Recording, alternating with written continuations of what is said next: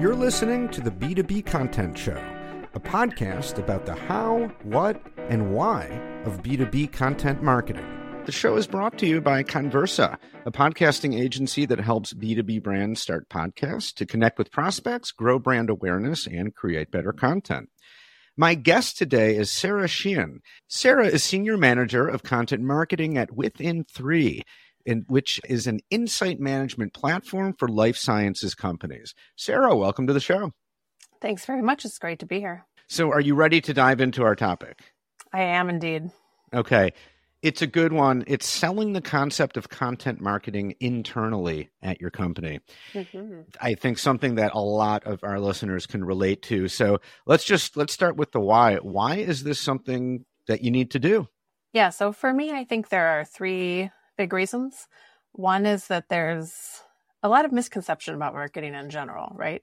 People don't understand who does what. It varies from company to company. People outside of marketing are very involved in their own things, so they don't necessarily know what you do or who you are. So the second reason is part of that. It allows you to do your job better. So if people know who you are and they know what you're trying to do, they know what your goals are, they know what you're producing, when you call them and bug them and ask them to be an SME for you, they know exactly what you're up to, and it's a lot easier to get that yes. And then third, and this is probably most important, every person in your organization is a potential distribution channel for your content. Mm-hmm.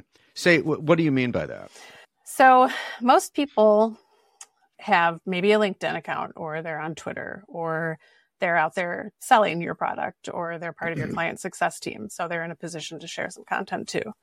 And you want to educate those people as much as you can so that they're sharing the right thing to the right people at the right time. Now, of course, we tell them what to do, but you need to make it relevant to them. And your job is not really to, not everybody's going to be out there sharing things on LinkedIn, for example. Your job is not to convince those people that they need to be doing it. Your job as a content marketer is really to identify the people that are really engaged, they're willing to be engaged, and make it super easy for them. Right. Great point. So, all right. So give us some examples of how you go about selling the concept of content marketing internally. Yeah. So I'll share a few things that have worked and a few things that haven't worked as well. Yeah. One of my teammates and I started out, we made a video walking people through where to find content, how to use it, introducing some new assets. And people really liked the video, but it was very time consuming to create it and to edit it.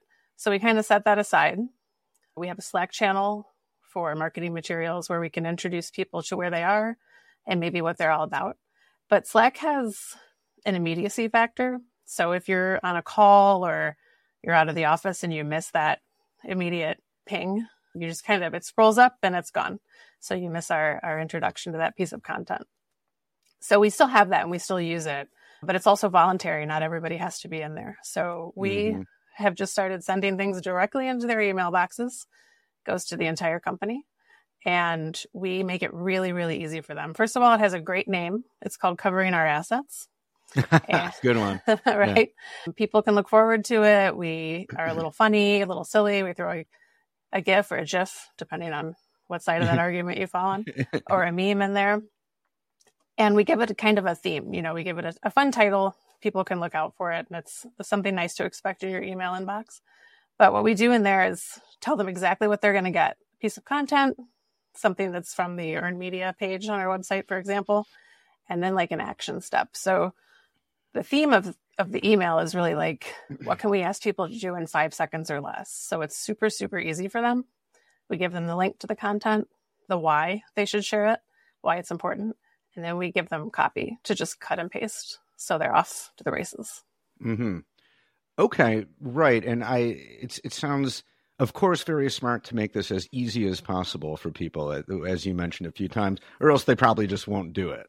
Right. So how well has this worked? What kind of feedback have you been getting around content marketing? Yeah. So I'll tell you, it just comes straight from my email address. So we're not tracking opens or clicks on this one. We do enough of that in like our day-to-day life and our external life.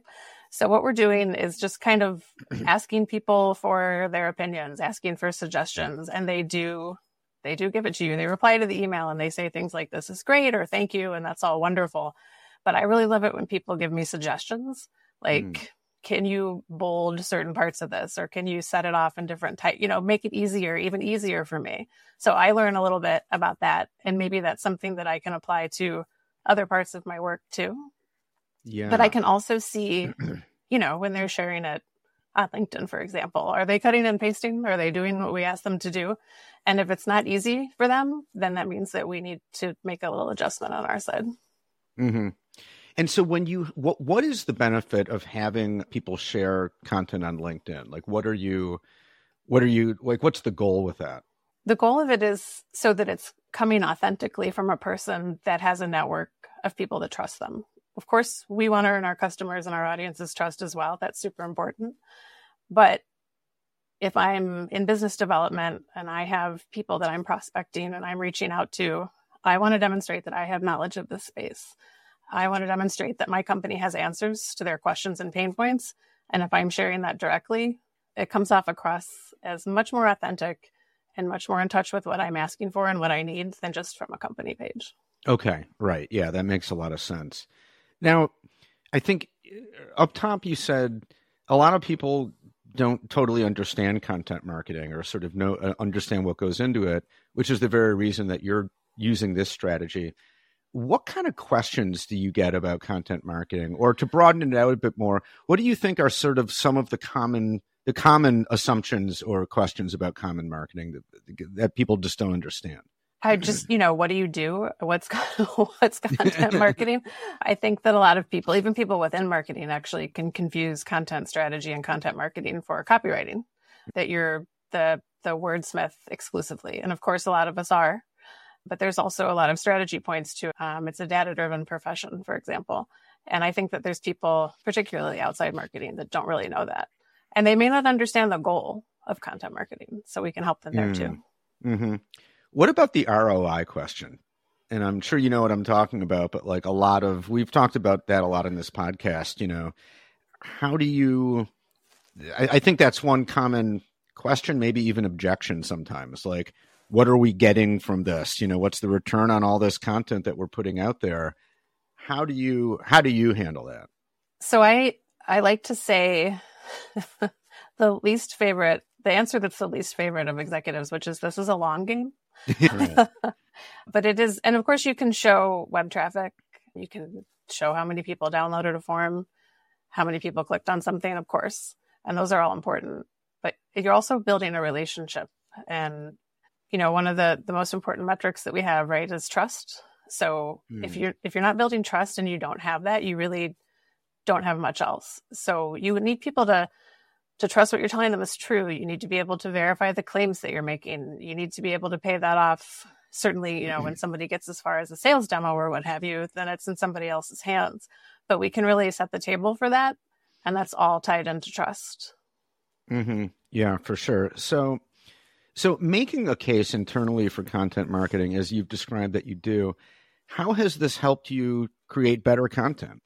I think it helps me create better content because the more I'm asking people to pay attention to what customers are asking for, the more I have to pay attention to it. So if I'm tracking pain points, if people are asking questions, if I'm out there on the, professional association websites or reading feedback from our salespeople or listening to their calls and Gong, for example, I'm hearing direct from the customers what they need to know to do their jobs better. And I need to pay a lot of attention to that because if we're not answering those questions, then we're publishing into an echo chamber. Mm-hmm. Right. Okay. So it just gives you greater, deeper insight into the Absolutely. Audience. And you mentioned before you'll get suggestions sometimes about the content. And I'm assuming sometimes those suggestions are good ones. And sometimes you're like, okay, thanks for your opinion. But I'm imagining sometimes you do get suggestions. You're like, yeah, actually, that's a good idea. Let's do that. It'll make this piece better. So if you treat all of those suggestions as a learning opportunity, either for yourself or for the other person, then that's probably the best way to think of them. When somebody makes one of those suggestions that you mentioned, like, I don't know about that, your job in that situation is to tell them, here's why we don't do that or why we haven't done it. Here's why we might take part of that suggestion and do something different with it. And really, when you open that conversation, you're going to get a lot more productive suggestions from that person. So every one of those is a teaching moment. And eventually they're going to come to you with a great idea and you can just put it into practice. Mm-hmm. So how long have you been doing this at Within 3, or doing this internal, selling of the idea? Probably started focusing on it about 6 months ago more intensely. That's when we started sending out the email. That's when we tried to launch the video series. We've had the Slack channel for a while. We've had opportunities to speak on weekly calls, sales calls, or company calls and tell people. But I've really found that the difference, and I've said this before, but the difference between telling somebody like, yeah, we should get together sometime, and saying, let's go to the coffee shop Thursday morning at 9. Like, you just give people a reason to show up, and they usually do. Right. So within that 6 months, can you kind of feel things shifting? Do you feel that, people have a better understanding of content marketing, sort of better than they were, better than they used to? I have. And this is pretty much anecdotal, but I can see when people are sharing content that they're being more thoughtful. Like a lot of times they just don't have time and they click and share directly from the LinkedIn page or, wherever you're giving them the opportunity. And that's fine too. But I have noticed that people are trying to be a bit more thoughtful about it. They're trying to personalize it. I always say, pick out something that you really liked in the blog post, or pick out the first thing you saw. Like, just make it specific, make it tailored to you and to your audience. And I have seen an uptick in that. All right. Well, that's good stuff. So what's your takeaway for our listeners about selling content marketing internally? What's like the one thing you want our listeners to take with them? It's really an opportunity for you to test things internally for free and with an audience that should ideally be warm to you. If you're already telling people about content, where to find it when there's new content. So think about what your organization values and welcomes from a cultural perspective. How does it feel for you? Whatever you're doing right now, how is it working? And think about what else you might try. Maybe you're having office hours and it's more interactive, or you're having a lunch and learn and it's more of a once a month type of thing. But get yourself out there, introduce yourself, reintroduce yourself as many times as it takes. And it really does plant the seed in other parts of the organization that content marketing is important and that you're a great source for them. Okay, very good.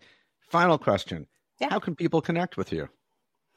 With me, they can find me on LinkedIn, and I'm linkedin.com/in/Sarah Spar, SPHAR, Sheehan. Okay, excellent. We'll make it super easy. We'll put a link in the show notes right to your LinkedIn page. So Great. People can just go there and click the link and leave you a note or connect with you. So Sarah, thank you so much for a great conversation and for sharing your insights. Really appreciate it. Thank you. That's it for this episode of the B2B Content Show. You can subscribe anywhere you get podcasts on any podcast app. And while you're at it, you might as well give the show 5 stars and leave an over-the-top comment about how much you love the podcast. If you'd like to be a guest on the show, or you know someone who you think would be a great guest, let us know. You can contact me at jeremy@conversa.com. That's CONN Versa.com. The B2B Content Show is brought to you by Conversa Podcasting. Check us out at conversa.com to learn more about how we help B2B brands start podcasts to connect through conversation with the buyers and decision makers you need to get to know to grow your business. Thanks for listening, and we'll see you next time.